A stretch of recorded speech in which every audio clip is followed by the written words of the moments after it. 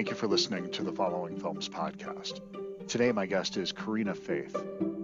She's the writer and director behind the new film, The Power. The film is set in 1974 and follows a young nurse who's forced to work the night shift in a crumbling hospital as striking miners switch off the power across Britain.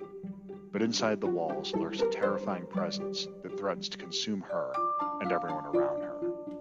This is my favorite kind of genre film, the kind that has a little bit more on its mind than jump scares, but still satisfies with the scares. So if you happen to want a horror film with a little bit more on its mind, I think you'll enjoy The Power. Hope you enjoy the show. Thanks.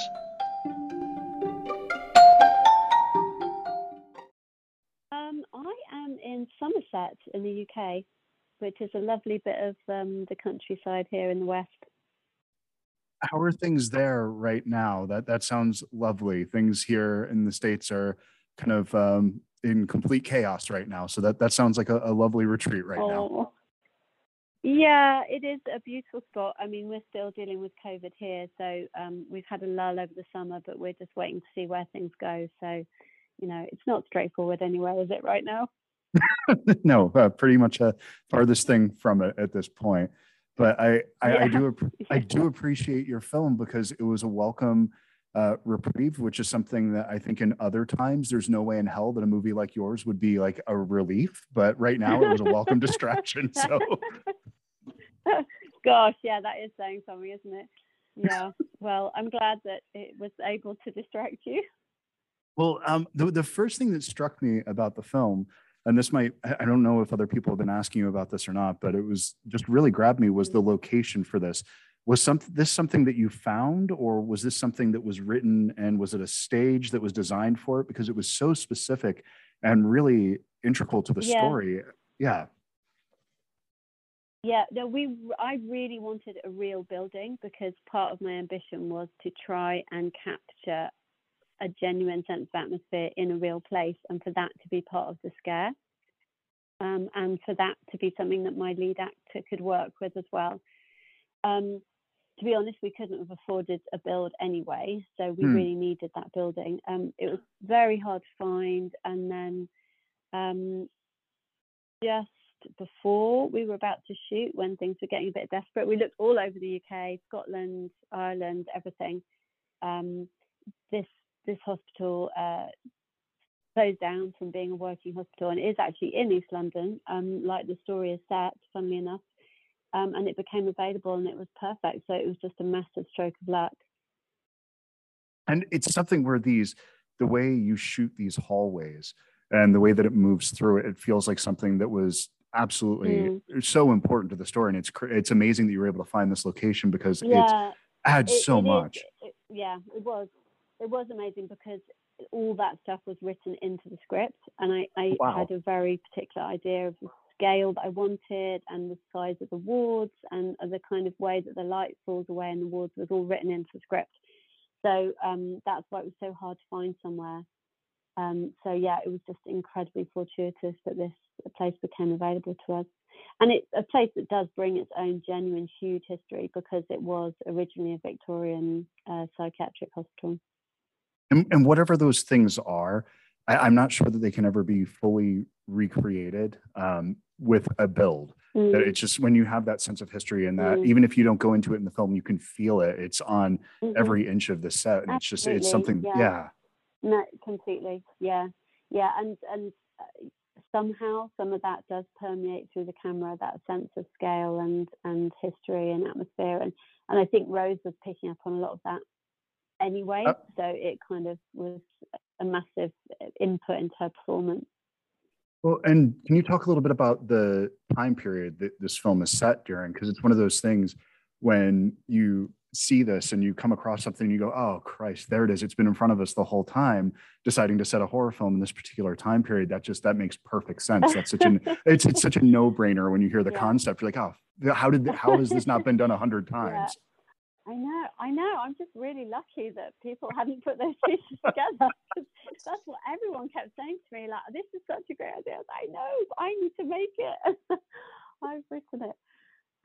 So yeah, it's funny, but it was kind of it was a whole combination of things because I wanted to write something set in that time, partially because I'm interested in that era and cinema of that era, partially because at the time there was a huge amount of really upsetting stories breaking about real institutional abuse cover-ups that have been going on for decades, and some of them were very much rooted in that era, and partly because it gives the opportunity to bring a kind of more classic Gothic sensibility to the film, which is something that I love, and connects to a big touchstone film that influenced this one, The Innocents, which is a 1960s British ghost story. So it was just a really happy coming together of all those things, really. And plus, obviously, the psychology of the dark and the psychology of holding back all this concealed information was important. And it's just something that all setting it in this time period, because it was something, oddly enough, it was in the United States, it was a very similar time period where there was all these issues about mental health and the way that we were handling people that had been institutionalized, and going into the 80s. And there was these exposés. It was we were aligned as far as the becoming aware of the cruelty that was existing. And there's something really brilliant about your film that you could remove the horror from your film and it would still work as a drama on its own, which is something that I always look for in horror films and genre films that could stand on their own with the characters. Yeah, I suppose because it is really primarily a story about power and loss of power and what that does to our identities and to us as just human beings and characters, and it's the horror that's born out of that rather than the other way around. So that makes sense. And could you talk a little bit about the casting of the film? Because really, if you don't, because it's such a small, it's so bizarre because it feels much bigger than it actually is. This is really almost like a black box play, really, if you think about it. But it has this set that makes it feel so much larger than it is. But if you don't get the casting right, your film just does not work, despite everything else being so beautiful to look at. Absolutely. Yeah, the casting was really crucial. And, well, finding Rose was just another huge fortuitous and brilliant thing, because I think what it really needed was somebody who creates a sense of empathy very quickly, because we don't have very much time to get to know this person who we have to stick with on this massive, hugely heightened journey. So you've got to be with them from the beginning. And I think she's just an incredibly empathetic, intuitive person, an actor.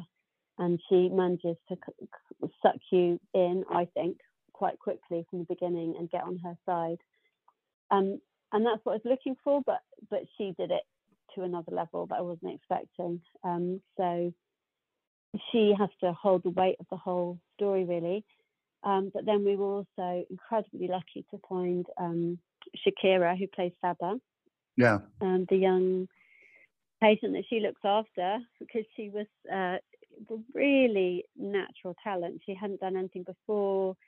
She's speaking Sylheti, which is not her language. She's just an East London girl, very contemporary girl.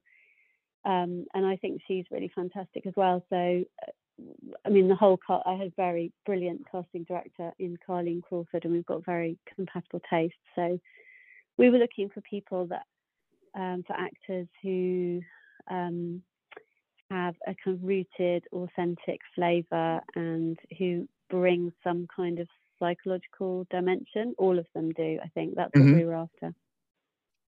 Every character in the film is engaging. You could follow off on any tangent and you would want to follow any of these characters and see where their story would go at any point. And I think that's a really rare film. You have this almost the setting of it, the time period, the casting, it's almost like the two things that came to mind where it's almost like an upstairs downstairs meets the Wicker Man thing, where it's this really bizarre melding of worlds that I couldn't imagine, like the Venn diagram of people this would work for, but it's me. Yeah. I think the Venn diagram is probably just being quite British, because obviously we're steeped in the kind of class system here, and folk horror is a massive touchstone for me personally, but it's kind of all around us as well. So I think all those things strangely are probably in a lot of our heads. Well, and maybe it's just that I have a mom who's from England, and having been raised with all of that, that it just landed so perfectly for me. And this is a movie that I highly recommend. On a lot of the more subtle, you're seeing a lot of the more subtle cultural elements that just slip in there, yeah. But and I think even for those that would be outside of that I think the film would still work. Perhaps on a deeper level for people that have lived in England, spent a serious amount of time there, they would understand it a little bit deeper. But I think that it's presented in a way that you could actually be empathetic and project yourself into this film as well. Yeah, and I think like there is no one who doesn't understand what it's like to be on the wrong end of a power dynamic, or to be caught up in one, or to somehow be perpetuating one, or who hasn't experienced some kind of institutional moment like that, and the sense of a loss of power. That's just a very human experience, unfortunately, isn't it? Yeah, and I'm not sure if it's something that's made the news over there, but kind of what's happening in my country with women's rights right now. This movie, while it wasn't a direct one-to-one on that, it does have that sense that it speaks to that idea of not having agency and not having empowerment over your body. Yeah, absolutely. Yeah, no, I am aware of that, and I think those issues overall about a loss of power of your body, particularly for women. This is very much drawing on that, the story for me, yeah. And despite all of that, this movie is still entertaining as hell and a lot of fun to watch. So I just thank you so much. Yeah, no. It never feels preachy, soapboxy, anything like that. Yeah, I think it's one of those rare films that you can get out of it what you want. It has that Rorschach test element to it, where I think what the person is seeing in it really says more about the person that's viewing it as opposed to what the film is itself, which is my favorite kind of film. Right, that's interesting. Yeah, I know what you mean. Yeah, mine too.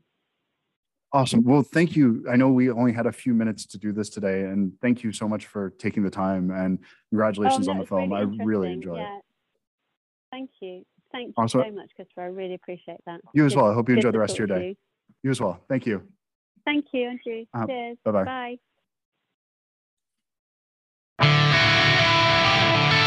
Time enough to figure you out. Time enough to write this down. Wish me luck, give me hope.